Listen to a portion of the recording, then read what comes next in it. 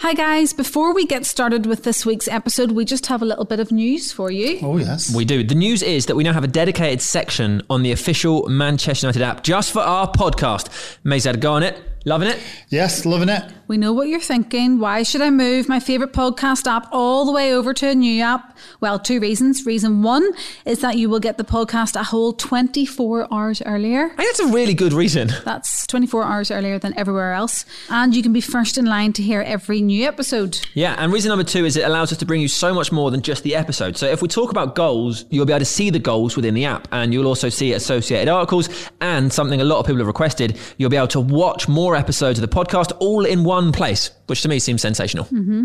But if you're not convinced and want to stay where you are, that's fine too. We'll still bring you our pods right here every week as usual. Right here, right now. But also, if you're on the app, you won't have to sit through us telling you all this every time. That's good, isn't it? Yeah, because this is going to get repeated if you're listening on something else, but not on the app. Anyway, that's it. The official Manchester United app now has a podcast section. Loads going on in there. Check it out now. On with this episode. Download the app. Cross, it's a good one, Jordan! Oh, fine goal, Joe Jordan! Jordan, and it's in! And a goal by Jordan! Oh, are they onside? They are. This is Jordan! And there's nothing in the far post by Joe Jordan! That's McCarthy getting the ball out to Jordan and stabs it in! And it's a goal! Joe Jordan! Jordan against Broadhurst, and Broadhurst didn't do very well, but Jordan did! Hello and welcome to another episode of the Manchester United podcast. I'm Helen Evans. I'm Sam Homewood. I'm David May. Hey, that was good. That was very good. Good week, everyone? Yes. Snowy, cold week. Forget that. Snowy, Forget cold it. week. Yeah. I spoke to Roy Keane. Oh my word, yes. Why have we not even talked about this instead of saying hello and welcome to the Manchester This is the United first podcast since I did it. Maisie played with him. You're always walking dogs with him. I saw him and I took my opportunity. I spoke Can I just to say, Roy Keane. I've literally just walked past him when he's been on a dog walk. All the time. You probably stroked his dogs and all sorts. I'm actually right, working tell as us, well. Tell us. So I was at a party that he was at, and I got an inkling that he was going to be there. And I thought, if he's here, and I messaged you all and I said, I think Roy Keane might come to this party. And then about 10 minutes later, I saw him and I took my advantage and I stormed at him. And I was like, Roy, I do the Man United podcast. Come on the podcast. He said, when? I said, whenever you want. He then, because I'm thinking, brilliant, he said, when? He then says, why? Which is more of a stumbling block. I say, because, we'll go through your story, you can talk to Maisie, and I'm about to say, and Helen's on it, you walk past her all the time with your dogs, but just as I say Maisie goes, I can talk to Maisie all the time. Why would I want to do that? There you go. Yeah, I said, it'll be fun. That's what I told him. And he said he'd think about it. I reckon it was maybe a minute or two's worth of conversation. Well done, Sam. Well done. But I gave it a go. Absolutely took one for the team. Yeah. The problem is you had nothing to go to next after that conversation. Like when he How said did it when, end? what were you going to say? I said on this date? No, I said whenever you want. I put it in his but court. when are you ever going to get in contact with him again? You should have given your email Have you got address or hand phone. warmers there? Yeah, I've got hand warmers. Standard. Good idea. -3 Well, outside. at the worst case scenario, You I am spoke to quite him. confident we will both be at that same event this time next year. Oh, so for if he's flip's not sake. come on in a year, I'm Right. pretty confident I will see him again in a year at the same thing. Right. And I irritated him this time. I'll irritate him again. I am not afraid. I encountered You Roy keep Keane going. and I survived. And I'll give it another go if I have to. Well done, Sam. Well done. Right, today, Yes. Joe Jordan. Yes. Have either of you met Joe Jordan before? I haven't. He's also got like a sort of scary reputation. He's always in like the list of like football hard men, isn't he? Yeah, but I've met him and he just doesn't seem like that, but that's usually I've the never way met it him is. before, no. Only on the pitch side, just being in his presence, but not actually spoke to him. So looking forward to it. Not the type of player I would have probably wanted to play against. No, I can imagine because he's He's a bit of a hard nut. he got stuck in, didn't he? And nicknamed Jaws, of course. Yeah, because of his. I mean, I His don't. missing teeth. Yeah, I don't want to make people feel uncomfortable when I say this, but during a game of football, his teeth got kicked out of his head, which feels like an incredibly horrible experience. Yeah, it's not nice. It's not even nice to say. No. I broke my no, nose no. doing that. Somebody kicked me in the face and broke my nose. Yeah, that. You can't tell. Actually, at Leicester. Oh, you can't tell, Maisie. Yeah. It's pretty straight. got a Well, lovely the nose. first game back, I actually broke the other way. So I straightened it. Get that. That's amazing. I actually went to the doctor to see how they did it, and they put a rod up your nose and just go, and that was it. And I went, leave that. walked out. I'm having a good look at your nose now, and it looks very straight. Very straight. I know. Because I told you the guy put it back. Yeah, he did a great job. Yeah. So Anyway. Joe Jordan was, of course, a former Manchester United striker in the late 70s. Also had a fantastic career at Leeds, at AC Milan, and an incredible coaching career. To say that was now 69 now. Yeah. And he only finished last year. That's an unbelievable achievement to do what he's done in all those years. The longevity must say something about obviously his ability to. Obviously, we all know his ability as a player, but as a coach, As a person, yeah. and as a person as well. You have to be a likeable guy for people to have you around. For Also, that many a really years. a proper knowledgeable football guy. You've got to understand the game and be able to adapt, because we know people talk about it so much, the different styles and different approaches to the game and the different approaches of players as they develop and change through generations. And he's been across it all. That's 50 years in the game, 51 years in the game. That's an incredible achievement. It really is. By the time this goes out, he'll be 70. All right, should we listen to the man? Let's get him on. Here's Joe Jordan. Jaws. Joe Jordan, thank you so much for joining us on the United podcast. Pleasure to be here. We are currently in, I believe this is called West Box 4. Correct. We are in West Box 4. We've got a lovely view of the Old Trafford pitch. When was the last time you were back here? Just about a couple of years ago. I think it was, the last game was Man United versus Liverpool here. That was the last time I was at Old Trafford. I haven't been much. What was the score? I think United beat them. Yeah, I'll do, won't it? We'll leave it there. Absolutely perfect. Does it conjure any memories when you look at the pitch of when you were here as a player? I think you also have memories, especially when you see the stadium that you used to play in, and I was fortunate enough to play in some great stadiums as being the host, and also when you come as a player, and I've come here in both, playing in the red jersey and also playing against them. So it's a great place to play football, and when you see it empty, you realise how big it is, and I've got some good memories, both with the United jersey on and also with other jerseys. We've done okay here, but I enjoyed my time. I had 3.5 years here, and it is a place, if you want to reach certain targets, this is one, to play a club like this in a stadium that you play within. Who is the team that you support now? Obviously, for the sake of this podcast, if you could say Man United, that would be. I support the teams that I played for. I started at Green at Morton. Yeah. And I do look for the results, AC Milan, they get beat at the weekend with Sassuolo, and I can't believe it, I do take an interest in them. And at the moment, last week was a bad one, because Leeds didn't do particularly well, and neither did United. So that's what, I wouldn't say keeps me going, but my interest in football now is looking at my old clubs. Which one first, though? Which one do you look for the result first? Well, it's I would say it's a tie. It's between Celtic and Man United. Is Celtic the team you supported when you were growing up? Yeah. Right. And because I suppose it's not something people think about, because when, like me, I'm just a football fan. So I watch and absorb as much as I can, and Manchester United is my team, and that's who I love, and that's it. But like you said, when you've played the game and you've been at different clubs, like even mentioning United and Leeds, I mean, how many people are there that would support both of those clubs at the same time? Does it affect your relationship as a fan and the way you are connected to football clubs, do you feel? Does it make it stronger, or does it almost lessen it because you've been there almost in a business sense? No, I wasn't in a business sense. No. If I take, I was brought up in an area just outside Glasgow, and I went and watched the Celtic play in great days. But my association with Manchester United was actually at the same time. I came from a little village, and there was a guy there, ages with my father, who played with Celtic and played with Man United. His name is Jimmy Delaney, and if you look back in the history of Manchester United, he is prominent because Jimmy Delaney was a great player, Scottish international, won an FA Cup medal with Manchester United, with Celtic, won one in Ireland, Republic, and I think he got it's a record, and he got one in Northern Ireland as well. I think it was a finalist, but Jimmy Delaney was in the team that Sir Matt Busby won his first trophy, FA Cup.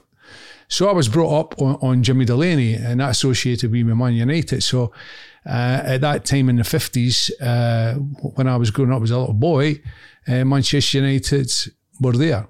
And it was because of Jimmy Delaney. So I went. So they were my two teams. Celtic, who now and again I could go and see, and then eventually I'd seen a lot of them. And Manchester United were the same. So they were my two teams. Mm-hmm. You was born, Joe, in Cleland, is it? That's right. Yeah. Yeah. What was life like growing up? It was good. You know, I unfortunately, I had to go back last week there to one of my cousins died, so I went back to the funeral. Ain't changed. No, ain't changed one bit. And it was a great place. I was pretty lucky, you know. All there was you'd be a boxer or you're a football player. You know, I'm not just saying a way out, but a way to progress in life, you know. And for me, it became football. And I think my environment there, and plus my parents, had a lot to do with the way things went for me. There was a lot of football players in Cleland. Jimmy Delaney's, he had his son Pat. Lots of players. And I was fortunate enough to get the breaks that, first of all, I went to Greenock Morton when I was 16 part-time. I had a job in Glasgow as a draftsman, and after about two and a half years, I had to make a decision, you know, what was going to be the direction I go in. And I chose and took the gamble, which has its falls and it's a maze. I went full time, and amazing full time. Had a pre-season under me. I only played 6 games for Morton, and I was gone.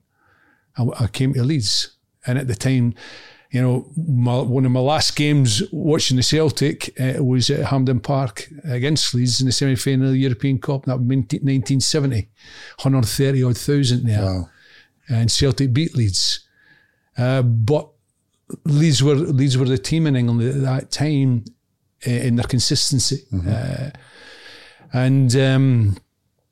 About 2 or 3 months after that to get the call, and that was through a guy called Bobby Collins. Bobby Collins was a great Celtic player, Everton player, Leeds United player, and he came to the end of his career at Morton, and he was still had a home in Leeds, and he used to go there and train when he was back home. And Don Revie asked him, any good players up there? Yeah, and he mentioned 1 or 2, and I was 1 or 2 of the names, and they came and watched me, and I was away, gone. So thank you very much, Bobby Collins. His opinion stirred something, and Don Revie came and watched us, and I was gone, and that was the break I got, you know, from playing half a dozen games. And centre forward. I was not when I went to Morton. I was a midfield player. I was just a player. I'd play anywhere. Yeah. I just, but when I went at that stage, I was 18, coming down to Leeds.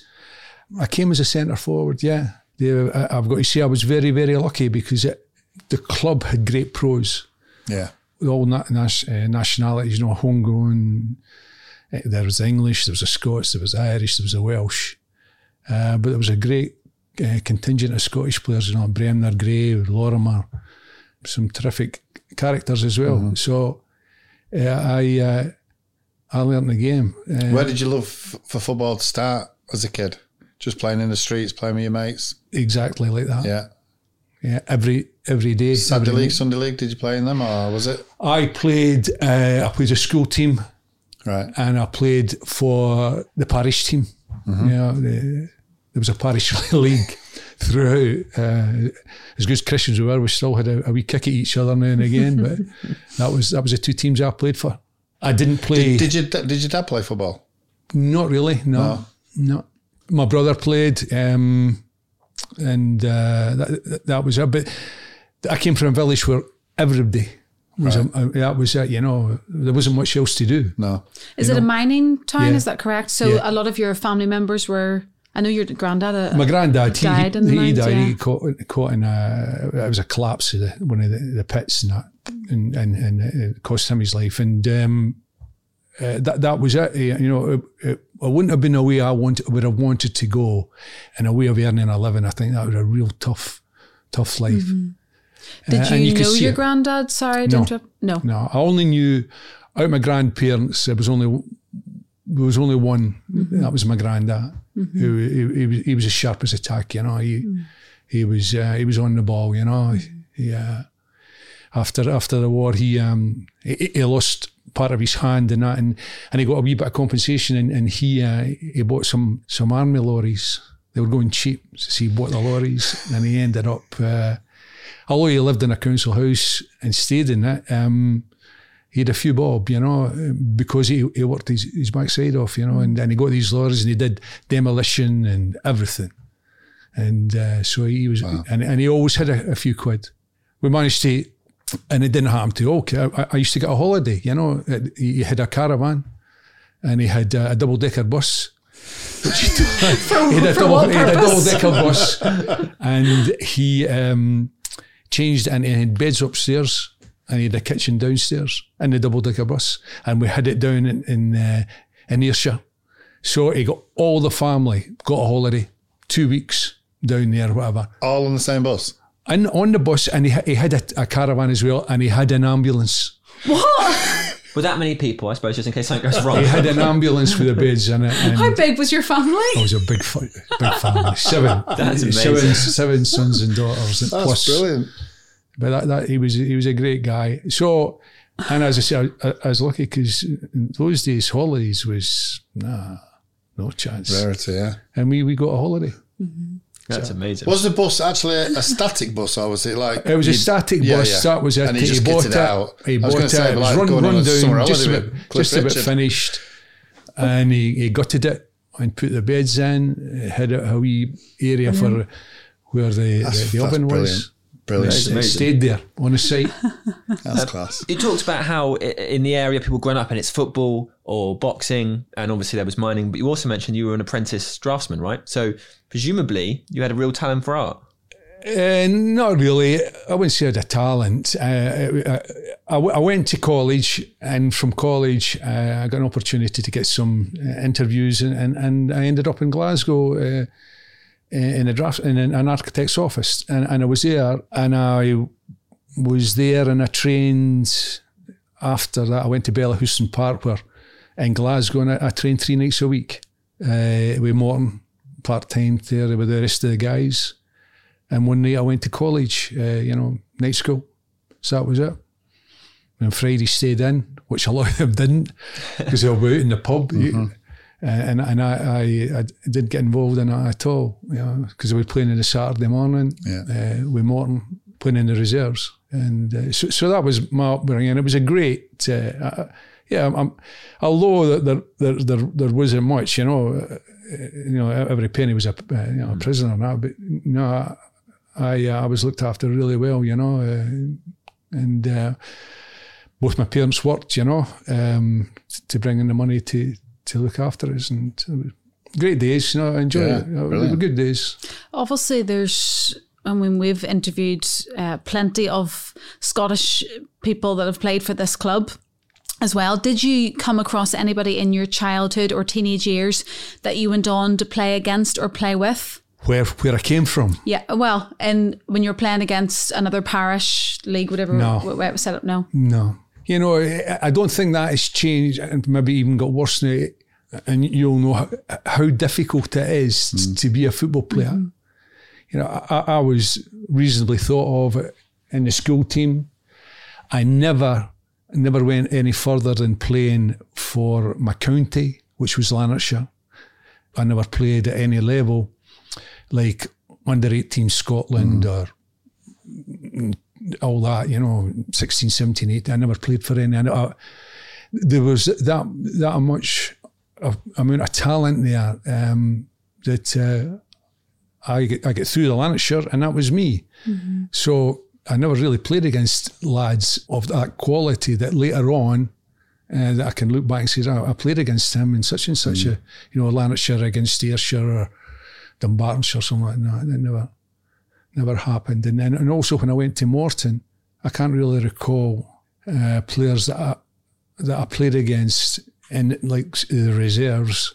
The only one was Gordon McQueen, I suppose. Gordon played with St Mirren, and he played for St Mirren reserves, and I think I played against Gordon once, and then we met up 2 years after that when Gordon eventually came from St Mirren to Leeds.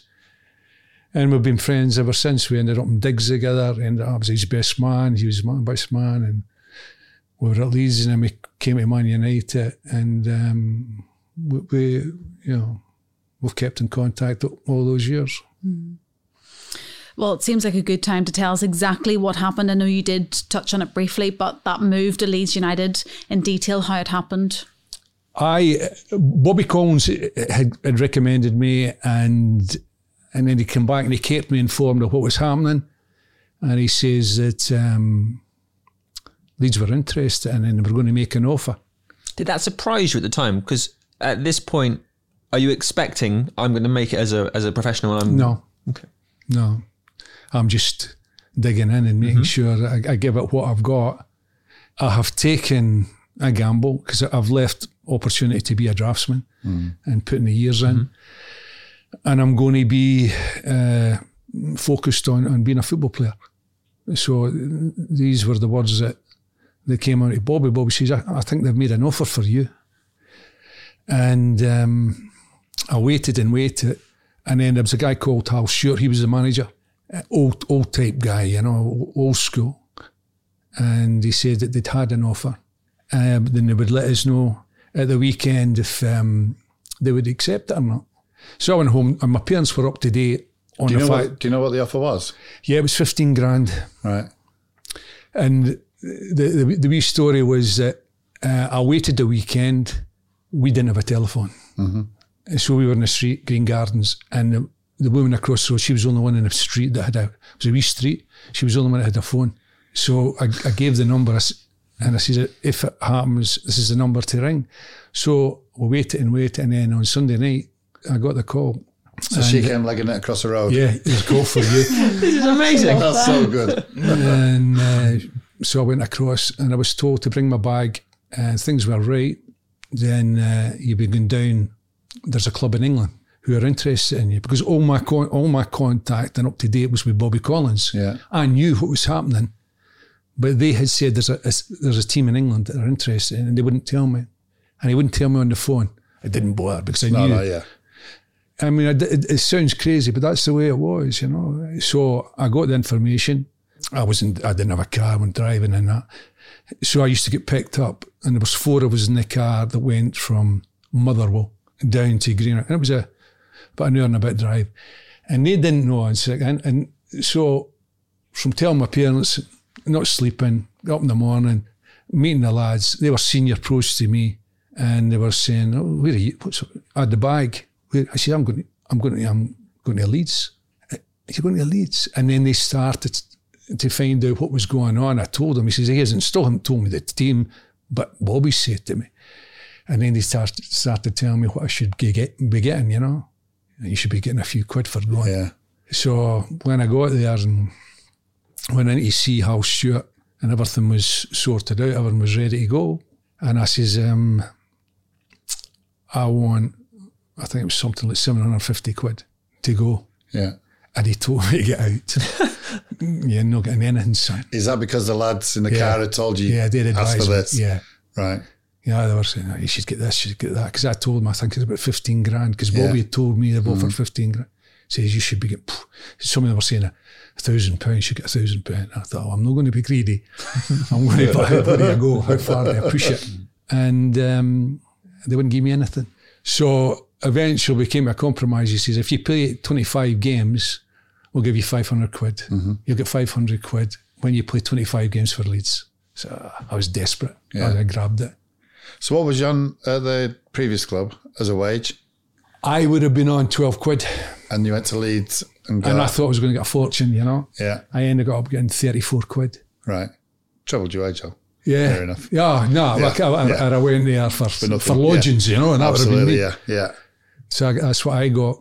Once I had played my 25 games, I remember that because I was counting the games. I never got my money. Oh. And I went in, I was raging, And when I seen Don Revie, and I told him the story, I got it the next day. Yeah. He phoned Al Stewart. This kid, you better give him the money or I'll blow everything in the paper. He says, you'll need to do it or you're in trouble. And I got my money the next day. Was it a difficult move moving from home to Leeds? Not really. No. Getting on the train. Just exciting. I don't know. Getting on the train. He took me up to Glasgow and I got the train down to Leeds, getting about 2 a.m. And the assistant manager was there and took me to the hotel. And that was the start of Leeds. What an adventure. Going in the morning.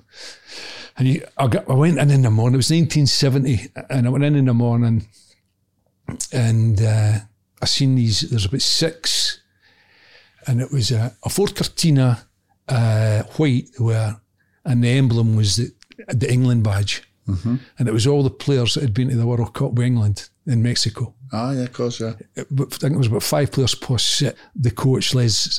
He was there. Alan Clark, players like that, and there was. I think it was Paul Reaney who'd broke his leg just before that and couldn't go, but they gave him a car. And I'm going in, I've seen all these cars, and that was it. I thought, this is a club. This is proper. All these English players. Was it daunting going into that dressing room as a young kid? Not really. No. Was you never that type of person in awe of people? Or? No, never. No. And I'm not being Billy Big Time. No. I wasn't. It never bothered me that Billy Bremner was there. Yeah. When I went in, it was a home and away, and I went into the away dressing room. And what Don Revie does, he never put me in the home dressing room. You had Bremner and Giles and that, which are, they would rip you apart, you know. They would because that's what they were. Yeah. And I went into the other dressing room, and Don Revie put me between Lorimer and Eddie Gray. And I went there, and I still get ripped apart, because I came with the gear, and I got slaughtered. Because it was, I just said I'd working in architecture, and it was an oilskin jacket, but. Smart. University. I get slaughtered. I never wore it again. Never. It gone. It went. May I ask a personal question? At this point, did you have your teeth? Yeah. You still had them? I had. Cool. First game I played. Yeah. At Leeds. Yeah. I lost my teeth. Boy kicked them. Yeah, what happened? I was at Coventry. Coventry away. I was still in the hotel. It was my first game. I didn't play straight away. I went down there and a wee period of time. Then I played for the reserves, and I played. It was the first 20 minutes, and Cross came in, and it was a diving header, and the boys just booted the ball clear and booted me, and that was them. They were there on the grass. You did keep them for a while, didn't you? Yeah, I did. Yeah, I did. Did it? Because maybe this is it might sound stupid. I feel like that would be a truly horrible experience to have your front teeth kicked out of your head. But you talk about it very calmly. What will be, will be. It was. It wasn't. Okay, so I went in, and that was. I actually played on it, and then I had to come off. You carried on? Yeah, I had to come off. It was a mess. Yeah. But anyway, they fixed me up with a dentist. As soon as I come home, but all it was to get a plate, get the measurements, and it was a couple of weeks before I had no teeth, and that was a nightmare because I was still in a hotel, and I couldn't go. How could you go out? You couldn't. I had to go to training. We used to go from Ellen Road across the way to Sheila's Cafe. It was so there was all these people in this cafe, and I had to go across and have what I was going to have to eat in it, and there was no hiding place. No. That was a tough bit. Yeah. Could you eat? Yeah, I could. Yeah. Just couldn't nibble. But beans and toast, you get away with that. Yeah. But it was it wasn't easy, I go and sit in a corner. I didn't want to talk to people, or I wanted to try and talk to people because you wouldn't be talking properly. My mouth was in a wee bit of a mess. But once I got over that, I ended up, I lost 2 more in incidents in football, getting somebody heading me and things like that. Yeah. So I ended up with that. But it's never something it's really bothered me, Part of your job, isn't it? Just got on with it, That's life, I've been pretty lucky. My other injuries, yes, I've had to, but I think overall in the career that I've had, I've been pretty lucky. And then, so just because, obviously I've not old enough to have seen you play, but obviously I've seen loads of images of you. And when you played, you didn't have teeth, right? So just for people like me who would be listening, so you got some teeth made? Yeah. But you didn't wear them when you played, and then you would put them in after? That's right. Cool. And a gum shield, I don't see the wearing a gum shield, because your gum shield, you've got to take them out to talk and put them back in. Rugby players can do that because the game stops. And to get a permanent brace in there and then go and play, what you're going to do is make it easier. If you do get another whack, those teeth that are false, they all fall plus out. the ones that are carrying the weight. I remember people telling me that when I played hockey. Yeah. They all fall out? They all fall out. So I thought, no, that's enough. Yeah. So I went that way, and it didn't bother me, And the nickname Jaws came around. Then Jaws, that's my tell you. And that was a good thing, that, because they took it in, and there's a sense of humour in it. Yeah, I suppose a bit of an icebreaker when you go somewhere, and it's a bit of banter, isn't it? Yeah. They did it in Italy, didn't they? They called you, I can't remember the word, the shark, right? Yeah, you did. So that was Jaws of Scotland. So I got named there, and it was good. The fans and banners and things like that, they loved that, and so there was a connection there. Was you always aggressive? Was I always? Yeah. Or was that just the nature of football? Yeah, I think that was part of the game. Whether you're a defender, it was unbelievable compared with what I see now. I look back, and there's one game that I've got it somewhere. Someone sent it on YouTube or something like that, and it lasted for about 8 minutes, and it was a big game. And I think because it was the opposition was Barcelona, and Barcelona, who were associated and are associated with football as it should be played. And in that game that I played, you had Johan Neeskens, you had Cruyff, you had quality. It was a semi-final European Cup. You ought to see the tackles. Unbelievable. When both, and end up Gordon gets sent off. He ended up, couldn't take any money. He laid the boy out. I've got the video of it. But during the game, it was just the second leg in Barcelona. It was a war. And we won it. We drew the game when it went through. Yeah. Played in the final. What age would you have been then? I was 23. 23. You've obviously coached a lot since you retired. Do you find that a difficult aspect of coaching then, that, I don't want to say the word, people are going a little bit softer, but you know what you can, yeah. I think I just did. But it was very different football for you back then, and we've had plenty of people on the podcast who, Paddy Crerand, for example, he likes to complain about players being too soft nowadays. Did you find that difficult when you were coaching for all those years? No, I wouldn't say soft. I think one of the things, I think the game's improved in certain ways. Okay. And another ways not. I mean, simulation, Paddy for one, you could not accept that. I can't accept that. And I've got to say, the foreign players have been given a lot of stick for the way that they had. I've got to say, it's a lot of the Brits. Yeah. Brits are as bad as them. And I think it's a part of the game. It demeans the game. And it makes it hard. It makes it hard for referees to do what they have to do, because they want the game to run. And I think it's been a little bit better this season. I think they've looked at and think, because I think for the supporter, I think it ruins the game. Yeah. Because it's a physical game, and you've got players, and you'll see them, and you're thinking, he ain't been touched, and he's done 3 twirls and a pirouette, and the supporters know there's nothing wrong with him. Yeah. I think it's bad for the game. And I can go back to the other side where you played in the game in my era and people would try to break your leg. Yeah. Yeah, I think so. That's a wee bit naughty, to say the least. And it was a cruel game. Yeah. But I think you've got to get the balance right, and I don't think the balance is right anymore. We can take a quick break now because I think there are hot drinks here. Right, grab your hot drinks. Oh my word, look at that guy on the pitch, sorry. He's actually blowing the sand with a leaf blower. Sand. That's snow, that is, Not Helen. sand, snow. Yeah. So we've had a little break there. Everybody's got a nice hot drink and Joe's put his jacket on because it's actually pretty cold in this room. So cold, in fact, that Helen has just spotted down on the pitch there's a guy with a leaf blower trying to get rid of some of the snow. Which is, sand. Or sand, as Helen called it, which is not sand we've seen before. Still in holiday mode. We've done that we don't like diving. So let's talk about Manchester United.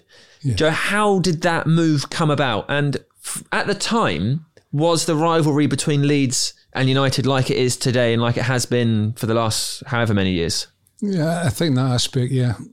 Definitely both sets of supporters have maintained that relationship, yeah. Yeah, okay. As long as it's in the right way, I think it is healthy, you know, to have a rivalry and have someone that you can, because in those Manchester United have always been, since I was a great club, unbelievable. What would you say? Size all over the world, everywhere. When I came to England in '70, Manchester United were still Manchester United, but as a team, they were coming to the end of an era, or it was going to be a change of an era. And Leeds were the team with Liverpool, and there always has been that edge to those games when I played in them, and even now, it's always been. Mm-hmm. You know, I don't know why it's been that way. Lancashire, Yorkshire, all that. I don't think it helped when a number of the players had left the club. I left the club. How did it happen? I initially started because I wanted to go abroad, and I got denied an opportunity in 1975. I played against Bayern Munich in the European Cup final, and after the game I got tapped and they put in an offer for me, and I thought, this sounds good to me, you know. I did think from a personal point of view, I thought Leeds then, after that European Cup final, that was on the top and possibly on the way down. There was going to be changes. Don Revie had left. A lot of the players had got to the age where I think they thought, you know, it was coming to the end of their career. So from my point of view, I thought to go to Bayern Munich, who were European champions, I think, I fancy that. What was the lure of actually moving away from British football? I thought it was a number of things. I wouldn't lie. I think financially it would have been better off for me. Mm-hmm. I was going to a team that had were on a run. They had beaten us. That was their second European Cup, in the following season they won their third in a row. So that was a club that was on at their peak, and I thought, well, it's time for me to move. I was at an age, I thought, I was in a relationship, which we ended up getting married. I think it would have been right then. Mm-hmm. We could have went. I was young, but anyway, it didn't come off. There was a story how it did develop when I'll tell you about it, because it's true. After the European Cup final, we went away. We went to Spain for a week, the whole team. Mm-hmm. We were in the hotel, we were at the pool, and at that time, as I say, you'll know, in the dressing room, you got to handle it. You can't let your guard down at any time, and Mickey taking, setting you up, this, that and the other. So there was a lot of press regarding the possibility of me leaving Leeds and Bayern being interested. And I got a call at the pool, and the waiter came over and says, "Mister, there's someone wants to speak to you on the phone. It's Mr. Kramer." And I thought, nah. It's one of the lads. Yeah. So Mr. Kramer was the manager of Bayern Munich. And I said, "Hey, Gordon, I'm getting set up here. Yeah. You go, you kid on your me, and give as good as you get. And I'm looking around, I'm looking for Billy Bremner, I'm looking for Johnny Gerrard, I'm looking for one or two that would do it. You know, the season's over, you know, you never get too big for your boots. So Gordon went over and he got the phone at the bar and he says, the boy says, is Mr. Kramer here? Is that Joe Jordan? So Gordon says, yeah, it is. What can I do for you? He says, it's Detmar Kramer, manager by me. Oh, hello, Mr. Kramer, how you doing? So it goes on and on like that. And he's saying to Gordon, you know, we would love to have you here. You know, you play with Gert Muller up front, with this, that, and the other. And so Gordon says, yeah, it sounds good. He says, but the only way I'll come, he says, is if you sign my friend and centre half, Gordon McQueen. Brilliant. He says, I'm not coming. I wouldn't go to Germany on my own, but if you sign a centre half, which I think you need, you know, the twos will come, and I would be delighted to. And Mr. Kramer, he went on and he says, we've got Beckenbauer and we've got Schwarzenegger, and they played that the year before in the World Cup final, and they won the World Cup. So then there's a banter going on, and goes, but Schwarzenegger, he's getting old. McQueen's a young lad, he's coming through, and all that. And it went on and on and on. And then he come back to me after having, he says, hey, well, I sorted them out, don't worry about that. But I tell you what, whoever it is, he's got a terrific accent, you know. So that was the story on that one. And the morning that we left, I got a call about 5 a.m, me and Gordon in bed, and I got woke up, and it was Detmar Kramer again, and he'd phoned the room, and he says, have you any more thoughts about it, about coming?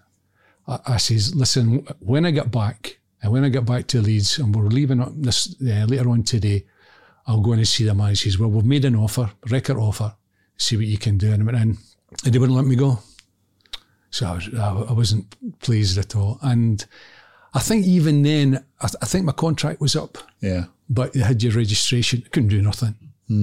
So a little bit down the line where it was 1977, I got an offer from Ajax to go there. And I had talks when the Leeds were going to let me go. Because that was it, you know. I had been pretty strong, you know. I said, once, you know, an opportunity, I want to go abroad.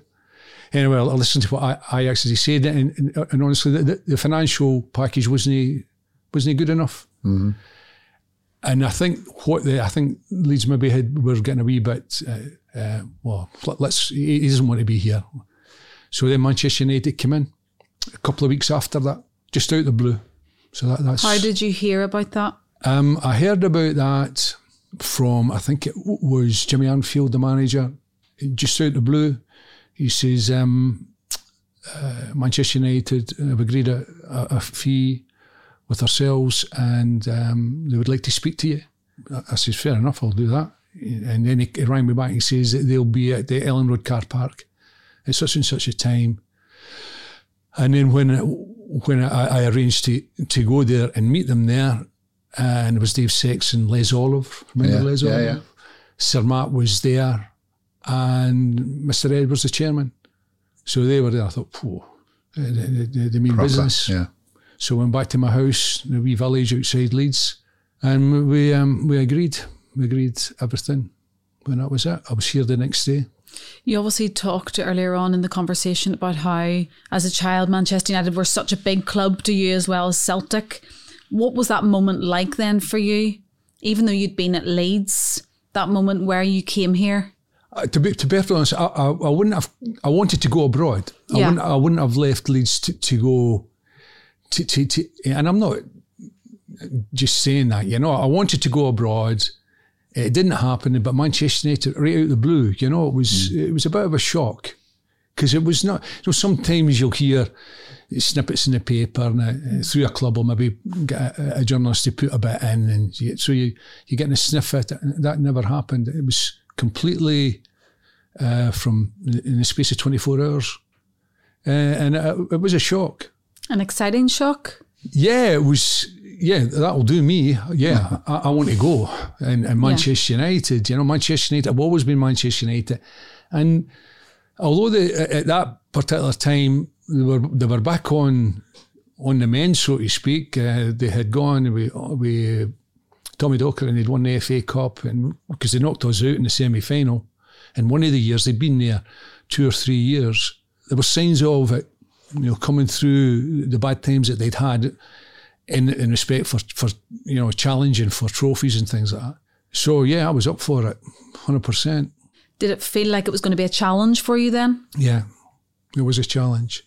Leeds had gone a little bit stale. You didn't know where they were going. I didn't know where they were going. And it was a challenge. And I think in your career, you're looking for that at the start of a season, Who was the players in the dressing room then? At United? Yeah. Lou. Yeah. Martin, the Scots, can't knock them back. They're there. Did you speak to them at all before? No, spoke to nobody. It happened that quick. Right. And what was their reaction when you walked through the dressing room? Well, I came here. It must have been because I used to come here pre-match day, and when I signed, it was all done here, and they were there because on a Friday they used to come here and in the Cliff during the week, but pre-match day on a Friday they come here and they'd have a five-a-side on a quarter of the pitch, right. And then they'd go in there and have a bite to eat, and then off home preparation for the day. So I remember Samuel McElroy wishing me all the best because they were in another room and everything was going on with the media. So it was a reasonably strong Jimmy Greenough was here, ex-Leeds player. You felt at home then? Yeah, I felt at home, yeah. How many Scottish internationals were here then? There was Alec Forsyth, remember him? Yeah. It was Alec Forsyth, Arthur Robertson, Martin, Lou.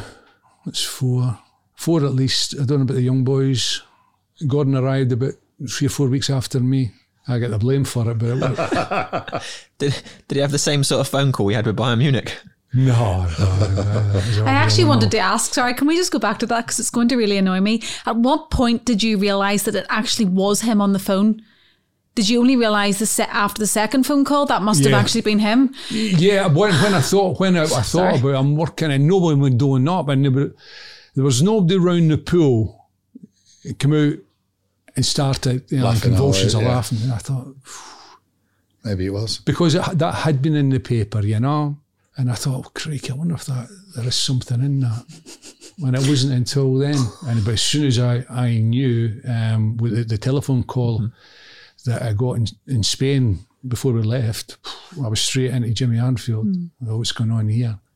Sorry, I just wanted to go Did you end up, ask. obviously, that night or that day, that morning, you was with Gordon. Did you end up becoming room partners as well? You and Big Gordon? Yeah. No? Yeah. Yeah. What was he like? Hilarious. Apart from daft as a brush, yeah. Yeah, hilarious. Yeah, he's not having such a good time at the moment, but I find it hard to take it in what he is now and what he was then. It's sad, Yeah. It really is. I don't really know how to express it because it's not. Gordon was life and soul of the party. You would have come across him. Yeah. Yeah. Yeah. And we were in digs together. Grew up together. Yeah. It was me, Gordon, and my brother came and he stayed. But me and Gordon, I remember once again, the poor of the dressing room. We had to be down for a certain time on a Friday it was to do training and then to go to London for a game. And we're in the car, Gordon's car, when we're going out the days, going up the road, we're only about a couple 100 yards up the road and he gets a puncture. And if you're late there, it's a fine and you get slaughtered by the players. So it was a panic job. So I volunteered, I'll run back to the digs. You fix the wheel and I'll phone them and tell them we're late. We're going to be late. Maybe we won't get fined. You'd be £10 each or something. So I had to do that and he had to get the wheel sorted. And we were late and we got slaughtered and we got fined. But that was it. Those little things that went on. And we had great digs, and we were there a couple of years. And then at that time, Don Revie wasn't one for allowing players to have their own apartment or anything like that, you know. Those days, they were taboo. You had to have a landlady. Yeah. Mrs. Jones was ours. Yeah. No, they were good days. And then we went Gordon got married and I got married in the space of 10 days, you know. So your careers really followed each other until you got to Manchester United, really, for those, 10 years or so? Yeah, a good 10 years. Yeah. Gordon ended up at Lim and I was in Prestbury. And we came here and the space, I got the blame for it. Blame from who? Who was the Leeds blaming? fans. Oh, right, yeah. For bringing them here, because I remember going back, I was still about 6 weeks after, shortly after it, I went to Ellen Road. Leeds were playing someone in the cup, and I was still living in Leeds, and I thought I'll go to the game. So I went to the game, and I tried to get into Ellen Road, and the guy in the gate wouldn't let me in. That's amazing. Wouldn't let me in. I thought, so I got out and left the car, and I went down, and I seen the club secretary, and he was so apologetic. Why wouldn't he let you in? He wouldn't let me in. Because he was obviously a diehard fan. Just Yeah, he wouldn't let me in. So eventually, Keith Archer was his name, the secretary, nice guy. So I went apart. The boy said, okay, because you've got permit. And he says, you park there. So I parked my car there. And as I was getting a bit of stick from some of the supporters. The first time I'd been back. Yeah. So I thought, phew. So, and Gordon was at the game as well. And he'd gone, not with me. So I left before the end. I thought, I'm not going to have any hassle here. So I left before the end. So I left before the end. When I get to my car, he'd parked cars all the way around my car. Oh. Couldn't get it. I was there. I was one of the last ones to get out. So that was a real lesson. Yeah. Have you been back many times since? What was you actually thinking about going back to Leeds 6 weeks after you've left? Just to see the lads and just and see the think game. it'd be all right. Yeah, it was a football game. It was Leeds. Yeah. Did you know Gordon? It never crossed my mind that. Did you know that Gordon were going as well? No. I mean, at that time, you know, he had been at a club. We both went, and he got stick as well. Yeah, he got stick with the seats he was in. He was getting, what are you doing here and all that, McQueen. You know. So it didn't go down too well. So it was a long while. And the next time I went back, I think it was when we played there. And got the same. Yeah. Is that upsetting as a player to have given like everything you've got on the pitch for a team, and then because you've moved to be treated that way? I can understand now how deep it gets to a supporter, and they're seeing their player leaving. And I'd been there 7.5 years, so it was a player that I grew up and learned to be a football player at Leeds. I lived in the city, my wife's from Leeds, and I liked it. But time moves on, and I moved on. But I can understand the supporters, yeah, I can. Mm-hmm. Because, and even now, you don't realise how close they get to their club. It's the exact same here. You don't realise. Did you feel you had to, when you came to United from Leeds, did you feel you had to prove anything towards the United fans? Yeah. Did you come with a reputation? It's a challenge. It's 100%. 100%. Yeah. And it wasn't easy for me to come here. I didn't go off to a great start. It took me a while to settle in. For what reason do you think? Pressure? No, it wasn't pressure. Maybe I didn't play well enough. A new system, a new way of playing, getting too used to the players. Not the pressure. No. The only time I really felt any pressure, when we come here, because it was different, was when I went to Italy. But playing for Man United was never pressure. It was a desire, it was a pleasure. A pleasure. Oh, no, it was fantastic. You know. And who were you competing with for Jimmy your spot? And Stuart Pearson. Mm-hmm. Stuart Pearson, he was playing for England at the time. Jimmy was a good player. So there was those three, and then eventually there was Gary Birtles came here. Mm-hmm. Andy Ritchie was here. Yeah. Played with Andy Ritchie for a few games. Yeah. No, there was plenty of opposition. There was plenty to compete against.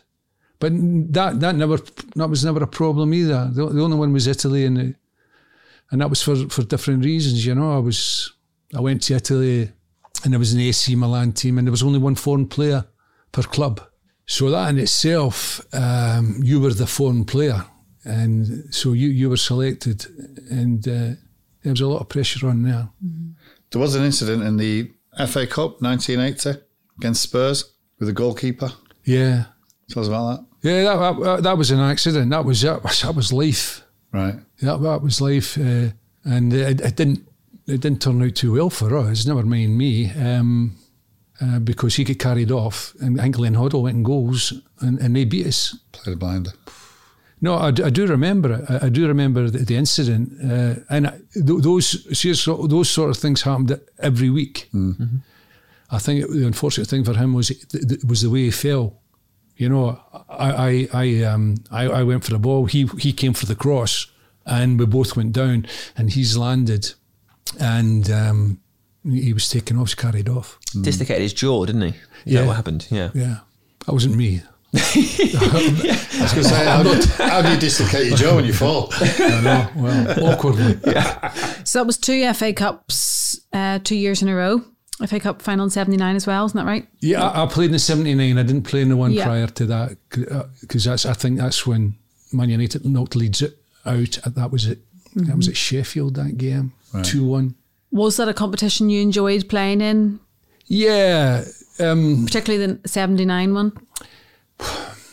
I think the FA Cup is a magic too. I may be old-fashioned that, but it was when you grew up in my era. There was two games, most important games, 2 games that you knew guaranteed were going to be on the TV. It was the Scotland-England game and the FA Cup final. Mm-hmm. That's what we got that in Scotland, and they were great. And that was a day you did nothing but prepare for watching the game on TV.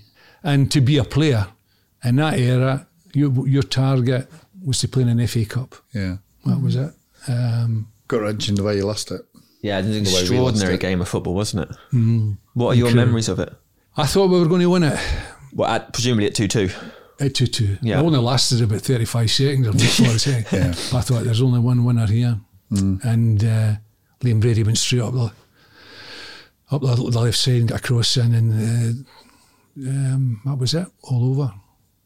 I think if it went to extra time, there was only one winner. Yeah. It's one of those extraordinary things, because I imagine everybody watching it, Arsenal fans and United, are thinking the same thing, because they've lost their 2-goal lead. All the momentum is with United. Psychologically, it's all with United, and it all went wrong right at the end, right? Yeah, it was an awful. I mean, I wasn't very fortunate with cup finals. I've lost quite a few. Nightmare. No, I was just reading through the list. It was like loss. Oh, I've lost them all. Loss. Yeah, all the European Cup final, Cup Winners' Cup final, Italian Cup final, English Cup final. Unbelievable. Did you ever think it was a jinx? They were hard to take. Mm-hmm. Even still now, European Cup final was because we deserved to win that. It was awful. When you was at Leeds, and obviously when you came to United, who were the rivals? Who was the games you? I mean, still now the Liverpool game is probably the biggest club for United to play against. Did you look at that particular game, or would it have been in the Leeds? Manchester United strip? Yeah, Liverpool. What did you think was about those games? I think it was, other than getting the points, or getting through the round if it was in the cup, Liverpool were the measure. Mm-hmm. You measured yourself against Liverpool Football Club, especially in that era, because they proved they were the better team. They were the team, and Manchester United were again still Manchester United, but we're trying to reach that level again, as they are now. Yeah, there is a similar pattern to it. You know. Did you, as players? I know you said you only felt pressure in Milan, but did you feel any sort of pressure then to get to winning the league at that stage? I think there's always pressure playing with Manchester United. Always pressure playing with any team. But you're playing with the big boys, you know, and but to get the club back to where people thought they should have been, it's to win trophies, and it is about winning trophies. Absolutely, without any shadow, it is about winning trophies, you know, and to win trophies in those days, you had to measure yourself against Liverpool.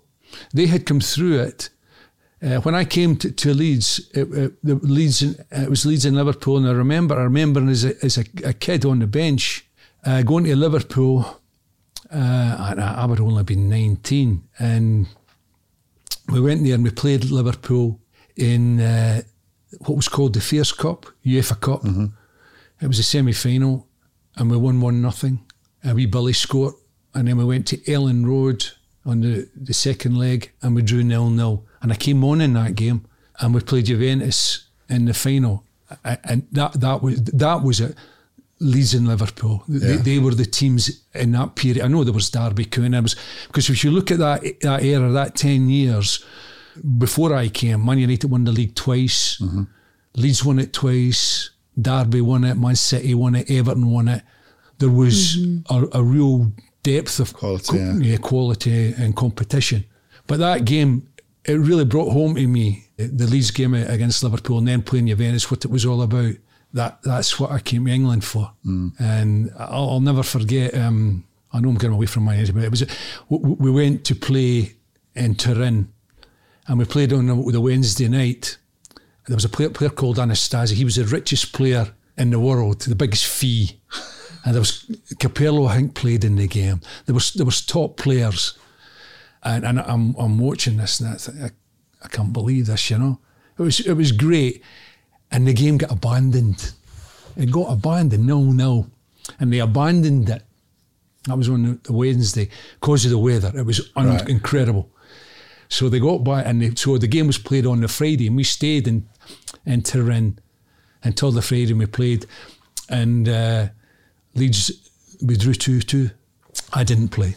And we come back to Ellen Road for the second leg, and I remember being in the corridor there and seeing these Italian players coming out, and there was 2 Germans, Haller and Schwarzenberger or something like that. They're World Cup players. And I'm looking at these guys doing the warm-ups, and I'd never seen anything like this before.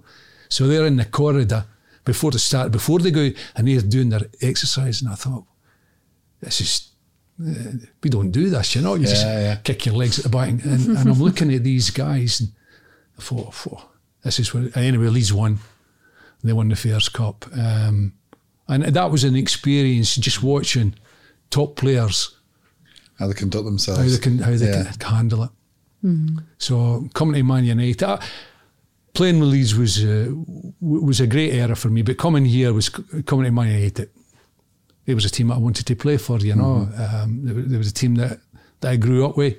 I came to England and I got the chance. So playing with them was an honour as well. But the pressure was there in football all the time. Mm-hmm. But no more so. You got to handle it. You got to handle the pressure. Yeah. And this is a place. It's a tester for you. Of your 41 goals, are there some that you can remember more fondly than others? The goals, Man City here at home. Mm-hmm. I think because you're talking about pressure, it took a bit of pressure away from me because it was a winner. And there's about the 80th minute. So that was one. But so always scoring any goal. Yeah. Any goal. Old Trafford. No, tap in, put it in my... No. How did you move to Milan come about? Was it a sorry time leaving United at that time, or was it the right time? Or I think it was the right time. I wanted to play. You know, my story goes back. I wanted to play abroad. Yeah, I fancied that. And I tell you what happened was the year before I departed, 81. So it was 1980. Dave Sexton says to me, "We want to exchange your contract." I says, "Yeah, great." He says, "I'll have a think about it and come back." I says, "Yeah, I don't need anything. I'll do it, yeah." So he called a couple of days later. He says, "What do you want? What do you think?" So I told him, "This is what I want, my contract. I want to stay." He says, I don't think it'll be a problem. We'll get that sorted out." Was a problem. He came back. He says, "No, they're not going to pay you. They're not going to pay you." I says, "Fair enough." And that was it. So what... And I say this, and I'm not just saying it because of me. I don't understand players. I thought, well, stuff that I'll show you. Yeah. So the last year of my contract, I played really well. I was Player of the Year here. I was second year on a row, and so I thought, right, that's it. It's up to you now. And I was just waiting, and my contract had expired. But what there was the Bosman rule had started to come in then, and it wasn't quite there. But what they had constructed was that a player could leave. I was still holding your registration, and a lot of people find it difficult to understand that because you couldn't leave, and I could. But what they had said they could accumulate it in such a way, if your age, your salary that you were on, the salary that were getting offered, your international status, all these factors, and it tallied up, and then they would come in. That's the fee. So that's the way it was. So AC Milan came in for me, and we went into negotiations. And then it was Ron Atkinson was the manager. He'd arrived here, and I remember having a chat with him over there, and he says, "What are you looking for?" I says, "I told you I don't want any. That's what I'm looking for." Well, Dave Sexton's a couple of months ago. That's what I'm after. He says, "Okay, we'll try and get it sorted out." So he come back and he says, "Well, we're thinking we're getting near it." I says, "Well, I've had an offer to go to Italy, AC Milan." He says, "Oh, well, I'll come back to you." I says, "I'm off. Yeah, I've agreed to it. I'm going." He says, and then I was at the airport with a representative from Milan, and there was a telephone conversation there between myself and Manchester United, and I says, I'm going on this plane. I'm off." Would there be any way of you staying then? No. Oh, that's it. You'd made your mind up. Did you leave them because of the messing about with the club, not signing your contract out? I left because of the opportunity. Yeah. I suppose with the Bayern Munich opportunity being denied from you, I suppose you were even more desperate not to let this one go past. And you were 30 by this stage? I'll be 29. 29. That was my last chance. Yeah. And it was to go to a club. Big Huge club. Yeah. Big club. Like United, but big club. But I went a year. I went a year on the same money, and fortunately played really well. But it was without any. I thought, right, okay, I'll get to the end of this contract, and I'll show you that I'm worth it. But when leading to the final days of the contract, it changed, and what was on the table was it something that I wanted, which was to go abroad, live abroad, play abroad, and play for AC Milan. Wow. And then it's too late. Yeah. I'm not interested in what the package is. I'm away. I'm on the plane, and I got on the plane, and it was the best move in many ways that I had in my career. What was the cultural difference like? Enormous. Yeah. Was it difficult? No, I just went with the flow. Right. You're so laid back. I know. No, Yeah, it's I fine. think You didn't even have the mobile phones back then? No. Did you go with your wife and children initially? Yeah, I think it was harder for my missus than it was for me. And the club were great. The house had a beautiful house outside Milan. Judith came. We had 3 kids at the time. The eldest was 3, and the youngest was about 2 months. Wow. So we go in there, and they came round. I was away all the time. Yeah. You're talking about culture. Yeah. I was away all the time, pre-season. I used to leave during the week. I'd leave at 8 o'clock in the morning, and there'd be 2 or 3 days, 8 o'clock in the morning, I got back at 8 at night from training. I stayed there, slept there in the afternoon, trained in the morning, trained in the afternoon, get in the car, come back, get the bus, to Milan. Yeah. And then the players would get in the cars and go on. So it was at 8 o'clock. So it was hard for my missus. And I was so blinkered, but the club, the chairman, his wife, she used to come round in her car with a chauffeur and take Judith to the shops and show her where to go and all that. They were great. Brilliant. They went out their way. Did that experience mould you in terms of the way you treated foreign players coming into the game when you were coaching them? I think it opened my eyes to professionalism in another way. Little thing, and there's loads of them, but it was the little things. We would go to Milanello, training grounds, and we'd arrive there in the morning, the boys would have their coffee, you know, espresso and that. And then we'd go and train, we'd come up, we'd have lunch. We'd had my own room, we all had our own room, very Spartan, but there. So you would go in and we would get changed, sit down, and you'd have your meal, and you sit, and then the captain would get up and he would say to the manager, Mister, Gaffer, can we go now? And the manager would say, well, is everybody finished their dinner? Everyone completed? Yes, they have. Okay, you can go now. And nobody could go, and nobody wanted to go, and nobody could, until everybody had finished their meal. And that was it. You know, I thought, that there was lines, don't cross, but this is the way it was done. And your time at the club was, or your time there, you worked for the club. Yeah. You know, it was, but it was nothing you couldn't hand. It was. What was the language barrier like? Yeah, that was not many. They made an effort. Yeah. But I got on with it, and it wasn't until I got to Verona where I could really understand the humour and all that, you know. And I try to keep it up, my language, you know. How do you do that? How do you keep it up over all those years? We a lot of difficulty. I've got textbooks. My daughter lives in Milan. I've lessons on my iPad. I refresh it that way. And any Italian players that come to any of the clubs you've worked with, just I do when I'll phone. I still know 2 or 3 players in Verona, and I'll phone them at Christmas, phone them at this, that, and the other. See them when we're over. I go to Verona. I don't know if you've been. No, it's a beautiful place. And so is Milan. When I go there, I'll go to the games at Milan and Verona.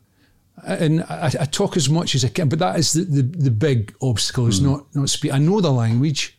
Yeah, but you're not speaking it every day to Italian people. No, and I read the paper, Gazzetta dello Sport. I read that, work it out, new words. I try to keep my mind. It helps me. Yeah.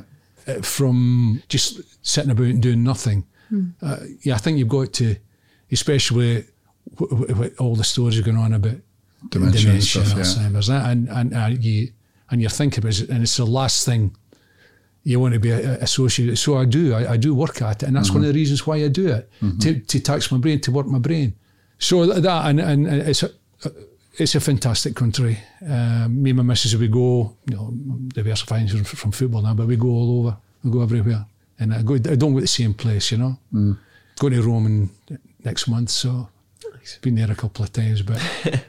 It's a fantastic country, but it was difficult, the language to a degree. You had an interpreter though, didn't you? Pardon? You had an interpreter? Yeah, we Fouget. Ironic. Fouget. He was a wee cracker. No, they helped me. They made it as possible. You know, the players, as I say, I still keep in contact with them. Did you enjoy the football? Football was hard. It was hard because, as I say, pressure.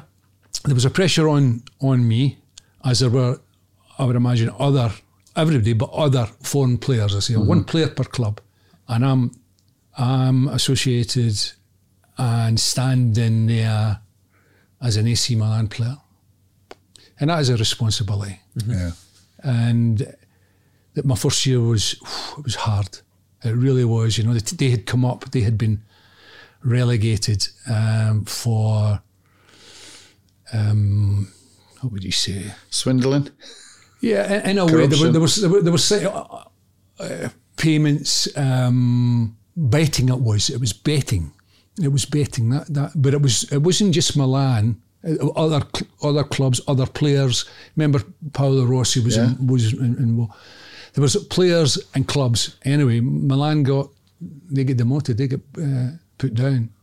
Betting on what? Themselves? On games. Wow. Now, it's very difficult for us to understand that. So that was there, and they went down, and then they come back up. The place was in a wee bit of a turmoil. In my first year, I had 3 managers. I had a manager when I signed, and by the time I got there for pre-season training, he'd gone. And they had another manager, and he lasted to round about Christmas, and then he's gone. And then the other manager, he took us to the end of the season, and then at the end of the season, then I had another manager. It was, but that's their way. That's right, yeah. Mm-hmm. Yeah, you know, you'll get a manager. So how long was you at Milan for then? 2 years. And how many managers? 4. Wow. But all in the first year? Yeah. First 2. They got the guy in the second year lasted the year. Castagnier. He was a good guy. I had some mixed ones, I've got to say. It feels like a good time to point out you obviously had another very famous moment in Milan with Gattuso. Yeah. Well, I wouldn't say it was a misunderstanding. There were words thrown at each other. Mm-hmm. I didn't think I did anything wrong. He lost the place. Mm-hmm. He lost it. I think he lost it because he got booked or whatever, and he wouldn't play in the next game, and that was him.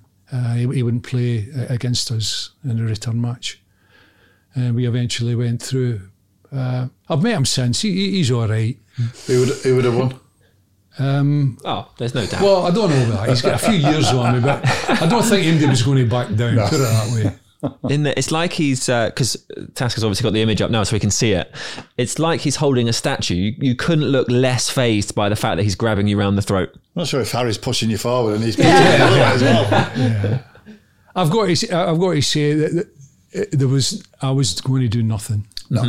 Nothing, because when you're a player, that's different. You got a chance. Yeah. It's different because you're up for it. Yeah. You're you know.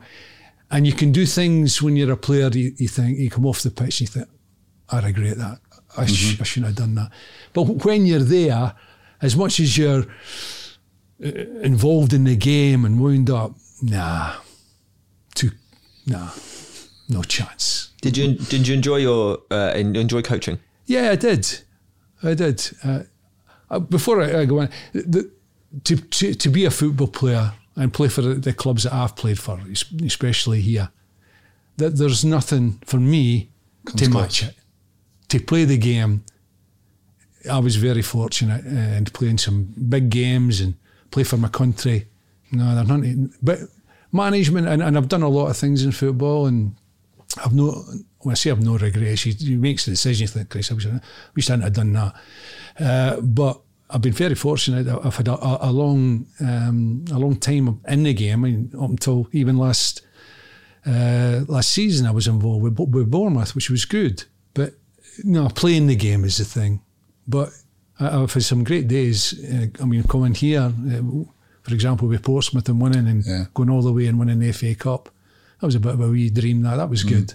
But playing the game is the thing.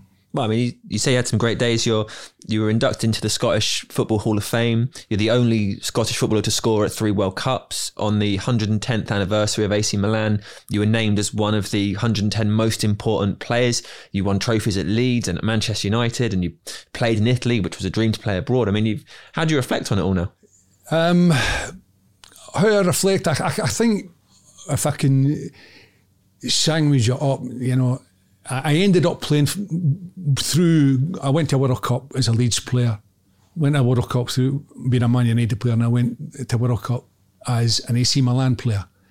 So I look at it that way, and I went to World Cups. I went and played for my country, and to do that, you got to play for clubs like this, because you come here and you can prove yourself that you can handle playing for your country, and through that you get the opportunity to play for your country, and that's where I've come to look upon it as taking those steps, which I never had when I could. I mentioned to you, I never played at any level as a schoolboy for my country, but once I got the opportunity to prove that I could play, I ended up, and that's it. You get.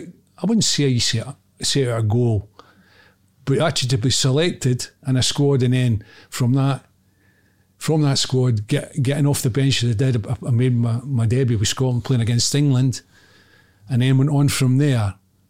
and I had 10 years as an international player, and that wraps up by saying that what went on here, what went on in Milan. I mean Milan. I remember towards the end of the year,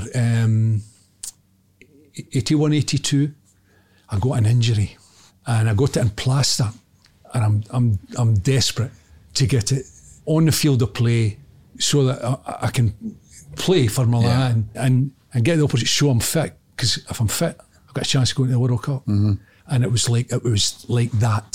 So close. So close. Yeah. And I got in the team, and I was playing the games, and then Jock Stein picked me, and we went to home internationals, and I think I played in all the games, and I wasn't right.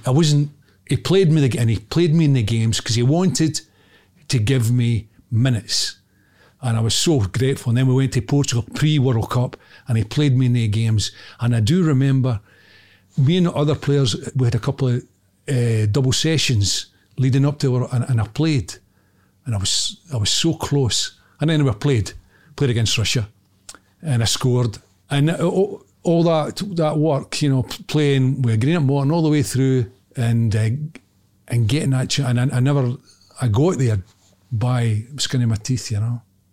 It's not bad though, is it? I was scoring the World Cup. Yeah, it was yeah. It was good. Yeah.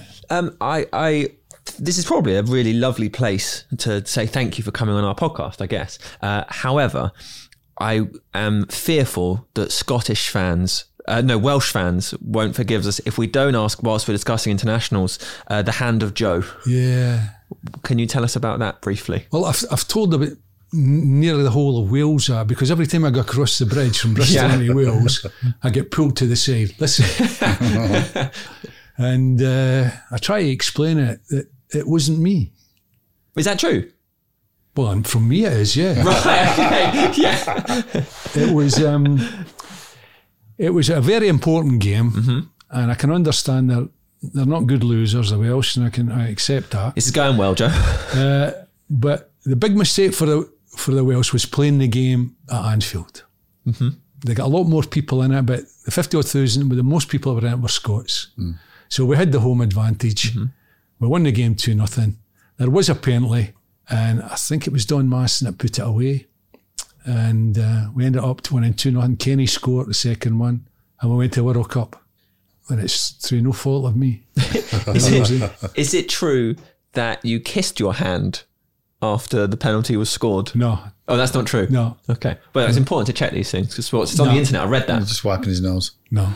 So for people who are not sure, of course, a penalty was awarded for a handball, but perhaps replay suggested it had hit your hand. I think you need to look at it closely. I think you'd maybe see it was a centre half's hand that hit the ball. Yeah. Didn't have VAR, did they? That's it. It. No, and I'm VAR. I'm with it. Yeah, it's something that can correct many things. And if it is what it is, if it's an offside or it's not over the line or whatever, that's the way it should be. Perfect. Well, Joe, thank you so much for sharing your stories with us. My pleasure. Thank you. Brilliant. And that was it. Joe Jordan, who I think over that time immediately dispelled that sort of hard man myth. What a lovely guy. He was so easy to listen to. Yeah, and a really good storyteller. Very good. So good. So good. You wouldn't think that over, 30, 40 years ago when he was actually playing, listening to when he played, wow, chalk and cheese. Yeah. The Bayern Munich story was amazing. Imagine that. Yeah. Imagine that. You pass it to your teammate by a pool. I'm sure Big Gordon would have had beers inside him. And you can just imagine the conversation talking to the Bayern Munich manager as a wind-up. But also, imagine if they'd agreed and been like, yeah, fine, we'll take Gordon McQueen and bring them both. But people say that about Sir Alex Ferguson, that they often answer the phone and think it has to be a prank. Yeah. It's just amazing. Yeah. Brilliant. Some great stories in there. Do you know what? It would be hard, I imagine, even now, and I didn't ask actually, to think that you missed that opportunity, that he wanted to go abroad and there was Beckenbauer and Müller. I mean, what a team he could have joined. Yeah. That'd be annoying, wouldn't it? Everything happens for a reason though, Sam, and he went on to play for AC Milan. And that's it. Yeah. I don't know whether you guys thought this during that conversation with him. I kind of felt like that was his passion. Going to Italy, that was what he really loved. Yeah. I think from day one, really, when he always wanted to have that opportunity to go abroad and play. And I think, he got to 30 and you're thinking, have I missed the boat not going to Germany? But what a great life he'll have had in Italy. Absolutely brilliant. Did you ever want to go abroad, Maisie? No, not really, no. No, I was quite happy sitting in Middleton. Yeah. I mean, would you have gone as far as London? Joking, no chance. No, I was very fortunate, really. Blackburn, United and Burnley, so all in the Northwest, so... No, I don't quite think... unusual for someone back then to be so passionate about moving abroad. Yeah. But, I think the way he comes across, no pressure, he never really thought about pressure. Coming down to Leeds. Wasn't he? Yeah, just... He's probably one of the most laid-back players we've actually interviewed. Maybe to his detriment, because can you imagine, say, Alan Smith or Rio Ferdinand thinking, right, I'm going to go and watch Leeds. I've just joined United. I'll pop over there a couple of days later and see if I can catch a game. Crazy that he did that. Yeah. It's funny that they all surrounded his car. Yeah. Not brilliant. surprising though, is it? Yeah.